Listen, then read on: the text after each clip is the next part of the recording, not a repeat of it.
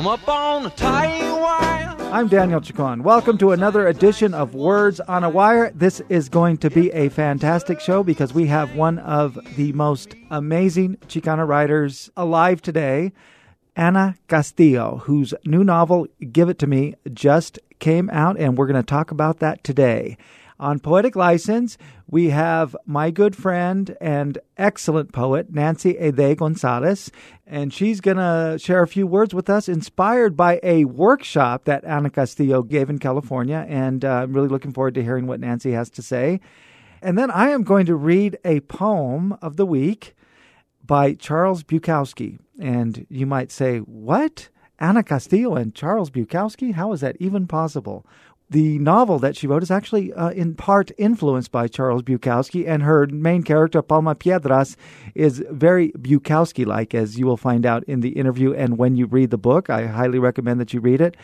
Ana Castillo has been, for me, a very important figure in literature, in literary history, and in my own development as a writer. When I first started writing, I didn't know I was going to be a writer. I thought I was going to be a lawyer, and I got my degree in political science. But about a year or so before I graduated, I took a literature course and fell in love and decided, wow, I want to do that. And I started writing, and I started to hear about Chicano writers, and that's when I was introduced to the Mitzuala letters, which is her first book and arguably one of the most important books in Chicano literature. And I remember when I first picked it up how amazing it was, because it's a novel told in letters between two women writing back and forth to each other. And in the introduction, Ana Castillo tells the reader that you could read this novel any way you want. You can go to one letter and then skip around to the next rather than reading it in a linear way. And she evoked Julio Cortázar, who I had yet heard of, and his novel Hopscotch, where he kind of tells the reader the same thing. You can read this novel any way you want. And it just kind of opened up a new approach to me. It opened up a literature to me in a way that that I never thought possible, because for me, literature was very linear. It was a plot. It goes from here and then from there, and then this causes that, and it culminates here. But Ana Castillo didn't follow the rules, and she's still not following the rules, especially with this novel. So I'm really excited to talk to her. This is really the first time I will get a chance to talk to her at length, other than saying hello when we run into each other at conferences and events. So I'm very excited, and I know you're going to love it. So stick around, and we will talk to Ana Castillo.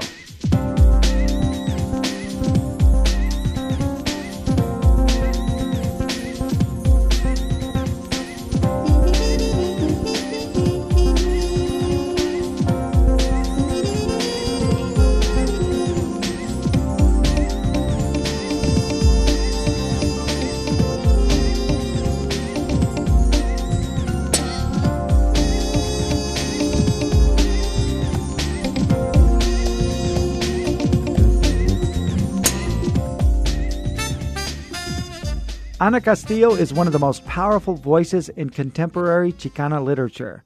She is the author of So Far From God and Sapagonia, both New York Times notable books of the year, as well as The Guardian, Peel My Love Like an Onion, and many, many other books of fiction, poetry, and essays. She divides her time between Chicago and southern New Mexico. Let's talk about your new novel, Give It to Me. Let's just start with the basics. How did this novel come about? Well, I guess it was late spring of 2012. I was reading the prose of Charles Bukowski. I had read his poetry in the 80s when he was still alive, and I liked it. My son was interested in Charles Bukowski, and so I ordered some books for us to kind of read together. Shows you that it does pay off to read to children when they're small, because now he's very, very big, and he's an adult man, and we still will read together. And this was long distance, so it's a kind of a bonding thing too, even if it's Charles Bukowski. Yeah. So, reading Charles Bukowski's novels and, thinking about his life and his work, I decided to do an exercise on fiction, raunchy but fun, my own take on it. Wow. And that was how Palma Piedras was born. it makes sense now that you mentioned. In fact, I actually had a question about Bukowski because there is a point in the novel where a couple of his books are mentioned, including Notes of a Dirty Old Man.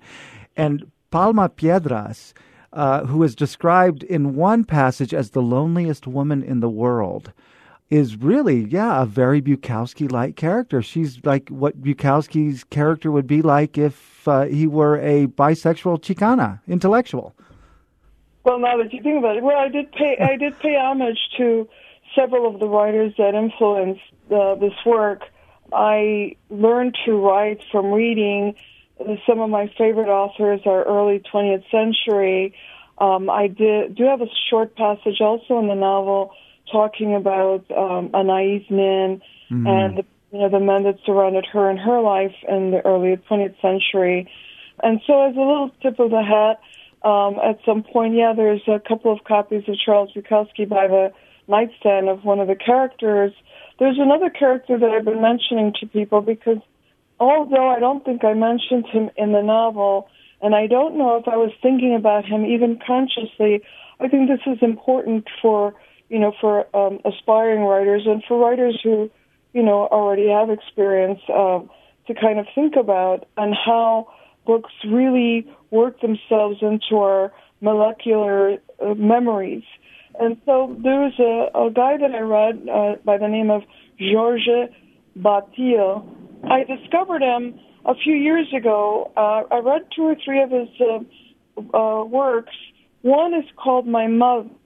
It's very interesting, and an interesting guy. He was born in the late 19th century, so he lived into mid-20th century. So if anyone is looking to see where and how I got some of these ideas, although it wasn't conscious, I thought about it afterwards, and I think there was where I was influenced perhaps a little bit. So good literature, good writers anywhere in the world at any time, at least for me, have been my teachers. And so this is where I was sort of paying homage to these very interesting and sophisticated minds. And the reason I say sophisticated minds is because they're not hindered by certain societal inhibitions, if you will. Right. Just like Palma Piedras. I love this character. She's, what I really like about this novel is, as you're reading it, it's not like the plot starts taking over. Everything is just so absorbed in the moment. And a lot of things happen to her, a lot of horrible things and some good things. And but I don't feel like I'm being pulled along by, something that the author has to say or that the story has to say, but just that I'm following this character and so deeply absorbed in her. She's fascinating. She's like I said, she was described as the loneliest woman in the world. She's highly intellectual. She's a translator, but she really is kind of, I guess, lonely is a good way of saying it. But she doesn't seem to be excited about anything except occasionally these sexual encounters she has, especially with Pepito. What's interesting is, for example, there's a lot of food in this novel. There's a chef. There's Palma herself is a cook, and the food is described, in such a way that makes me hungry at times. There's a lot of food. She's surrounded by food, but she doesn't seem to have much of an appetite for it. Someone else had pointed that out to me, and I did not put that in, or not put that in intentionally. I don't know what that means. But she's very connected sensually, I think, to her surroundings. There's also music, and she has the same contempt for everything, sort of like equal opportunity contemptuous of living life. So maybe that's why she doesn't eat the food. She appreciates the food, and then she doesn't really want to eat it. She dances a couple of times to boleros and appreciates very deeply the sentiment of a bolero, and then she has contempt for it. She has contempt for the middle class, the mulch, and then admits that she was once part of the mulch herself. And so I think this character has learned to thrive. I don't even know if I want to use the word survive, because she's beyond that. She's a sort of warrior type of person. Warriors, they have a shield, which is good, that protects them. And the shield, unfortunately, protects her maybe from really, truly absorbing some of that sensuality. So everything becomes very raw for her. And she is a very raw character in the sense that the things that you mentioned that have been hard for her in life have left her raw. And the way to protect herself is to harden herself. And I think this is why we think that she's, that she's jaded and that she's really not fully experiencing joy. But it's just a hardened shell. It's her way of trying to protect herself. At the same time, I think there's this unconscious, haphazard spiritual search that brings her to a way into, being able to look into herself. How do you start a novel? I mean, is it an image? Is it an idea? And what is usually your writing process? Well, the very first novel, I have published, I think, 6 novels and one collection of short stories as far as fiction goes.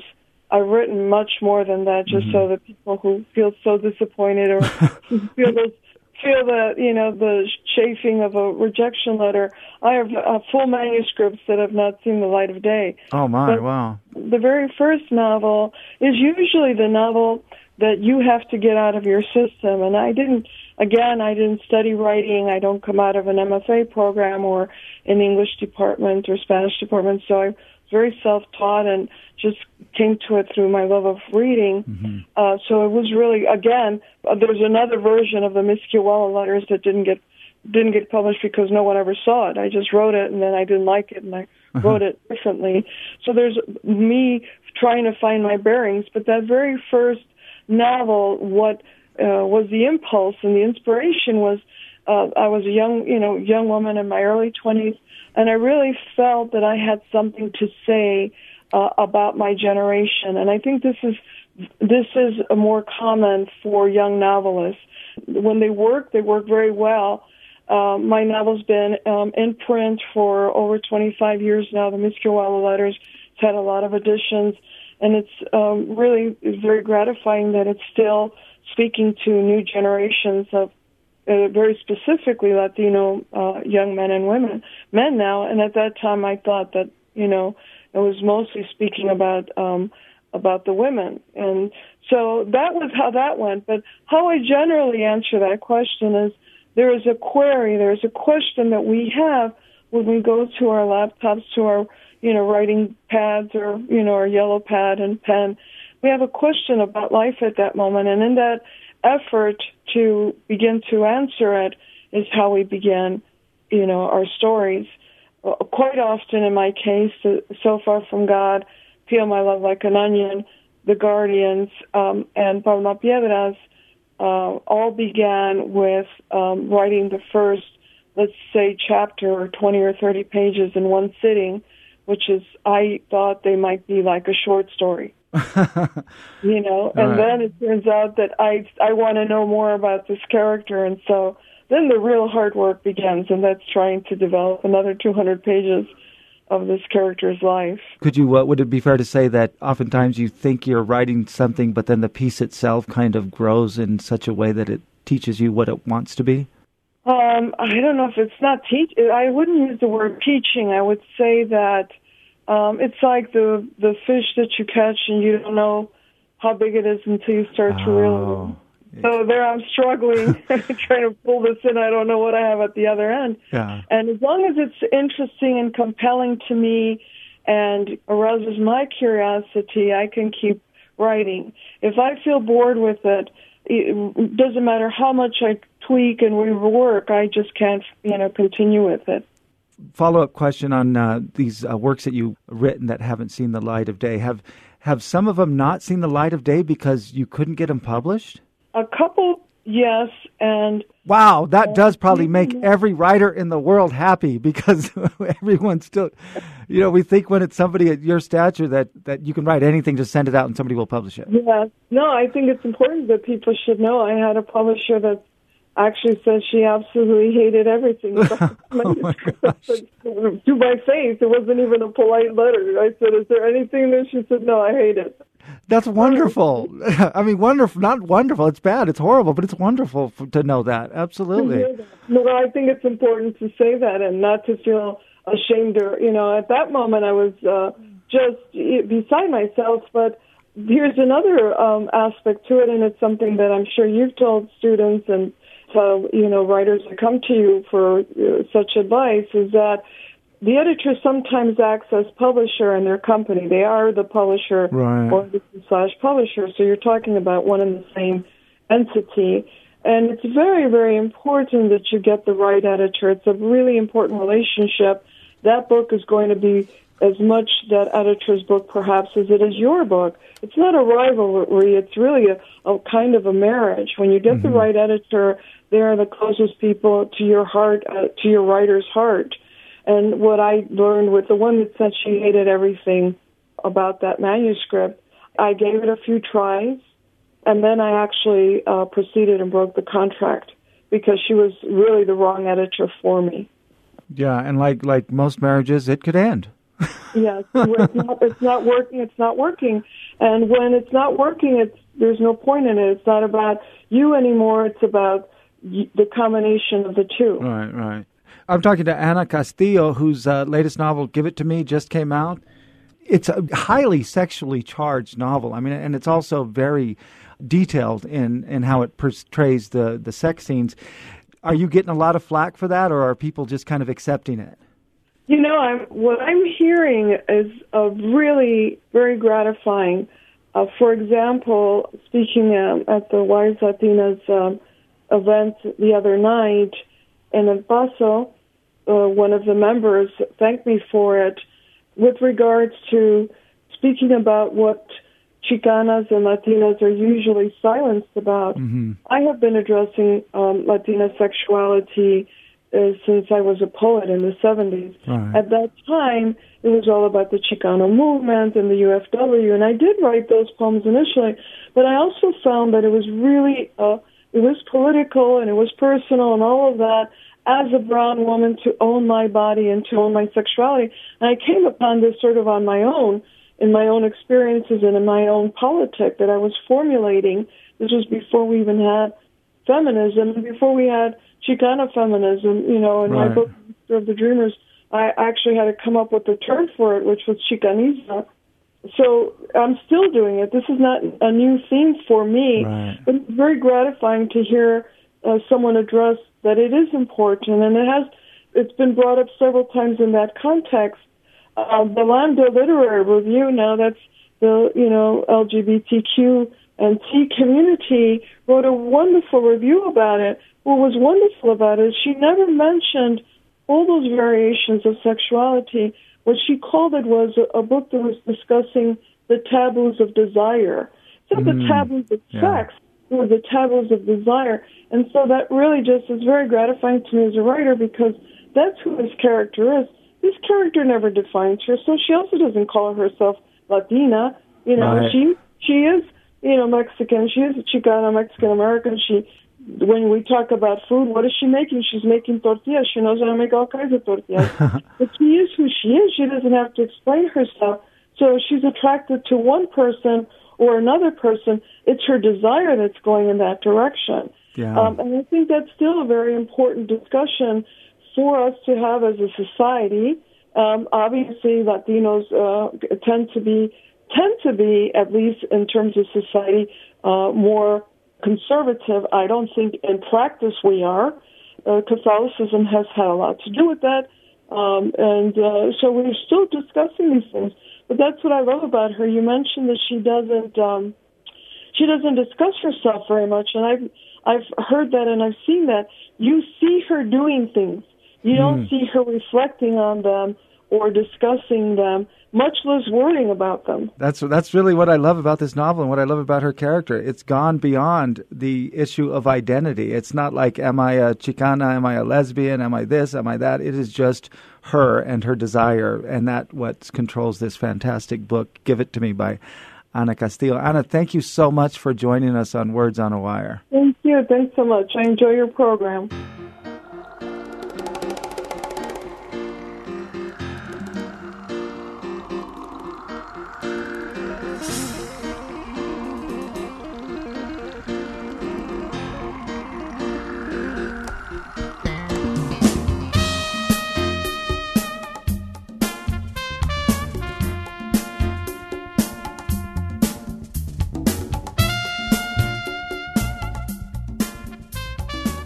This week's poem of the week is by Charles Bukowski in honor of Ana Castillo's main character, Palma Piedras, and it's called For the Foxes.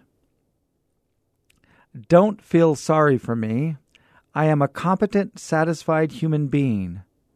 Be sorry for the others who fidget, complain, who constantly rearrange their lives like furniture. Juggling mates and attitudes, their confusion is constant, and it will touch whoever they deal with. Beware of them. One of their key words is love. And beware those who only take instructions from their God, for they have failed completely to live their own lives. Don't feel sorry for me, because I am alone, for even at the most terrible moments, humor is my companion. I am a dog walking backwards. I am a broken banjo. I am a telephone wire strung up in Toledo, Ohio. I am a man eating a meal this night in the month of September. Put your sympathy aside. They say water held up Christ. To come through, you better be nearly as lucky. That was For the Foxes by Charles Bukowski.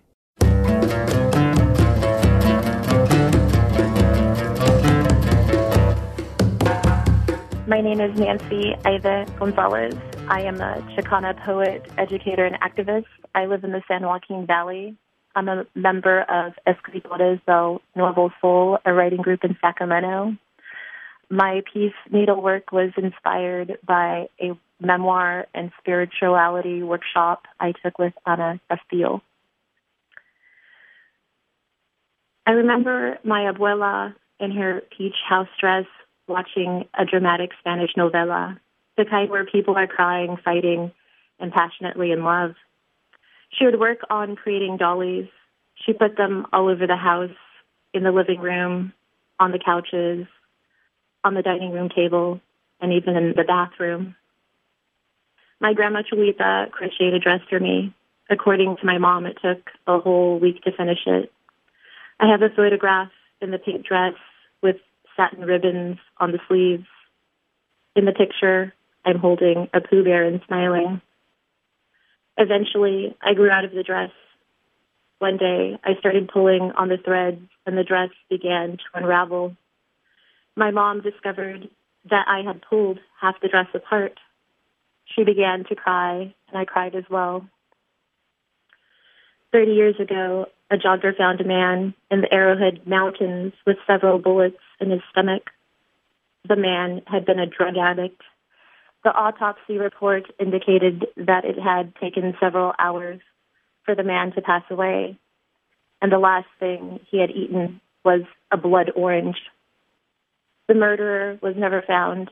The victim was my father. Knitting together memories of my father is difficult. Memories shift and change over time. My father was in and out of my life. One of my greatest fears as a child was that he would return home strung out on drugs. He was volatile when he was high. He had hurt his back while working for the Santa Fe Railroad fixing railroad lines. He began by taking prescription drugs and then illegal drugs to numb the pain. When he returned home from his long absences, he would yell and hit my mother. He would leave her bruised and beaten. I would watch frozen in fear as the violence unfolded in the living room. When the arguing came to an end, my father would slam the thick wooden door, rev up his yellow Plymouth Duster, and leave a trail of exhaust. Memory is our ability to encode, retain, and recall information from the past. It is delicate and interconnected to neurons that were involved in the original experience. I think of the white exterior of the house my familia lived in on F Street in San Bernardino. I can feel the bumps on the red porch where I sat, combing my Barbie's hair. I recall the sparse kitchen my mom cooked in, the smell of arroz y frijoles simmering on the stove, wafting through the casa. I peer into the two mostly empty rooms with beds and dressers. My mother didn't have much money for food, let alone for decorating. There were a few family photographs of my father, mother, brother, and I on the walls. I look into the house and I see myself watching my mother and father kissing. I hear my father playing Three Dog Night on the record player on a summer evening. I envision my brother crawling on the green shag carpet. I can see my family leaving and arriving home from the store, the welfare office, school, and church. The walls of the house containing the tears and laughter. I can see the long grass I ran barefoot through in the backyard, pretending I was a butterfly, the fig tree that grew by the chain link fence, the sticky fruit it produced. I find myself on that street in my memory, trying to reconstruct experience. Many times when I have driven by San Bernardino to visit a relative, I stop by the street we lived on. There is a vacant space where the house once stood. Weeds grow there, and white bags of trash spill into the land. No one lives there but grasshoppers and spiders. The weeds are dry and sway in the wind. The ghosts of the past whisper. I can see my dad smoking on the porch in the darkness, the red light of the joint softening his features, his brown eyes glistening, his deep voice asking me to sing the Itsy Bitsy Spider and Twinkle Twinkle Little Star. His laughter filling the night when I sing to him, the thick air of our love surrounding us. I haven't forgotten how it felt to be a child frightened by the world. I don't hear the dull thud of my father's fist or the shouting. I don't see the blood on my mother's face or the indigo bruises. I hear the quiet breathing of my mother as she holds me in her arms. I feel my father's large, rough hand holding mine as I glide down the street on my roller skates for the first time. I see the dollies my grandmother crocheted on the living room table and the pink dress that became undone. I'm not the 5-year-old child anymore, but a woman in her 30s that knows things become unraveled and that life is a delicate work of art. I appreciate that our lives are knitted together by intricate designs of ugliness and beauty. For Words on a Wire, Nancy Eva Gonzalez.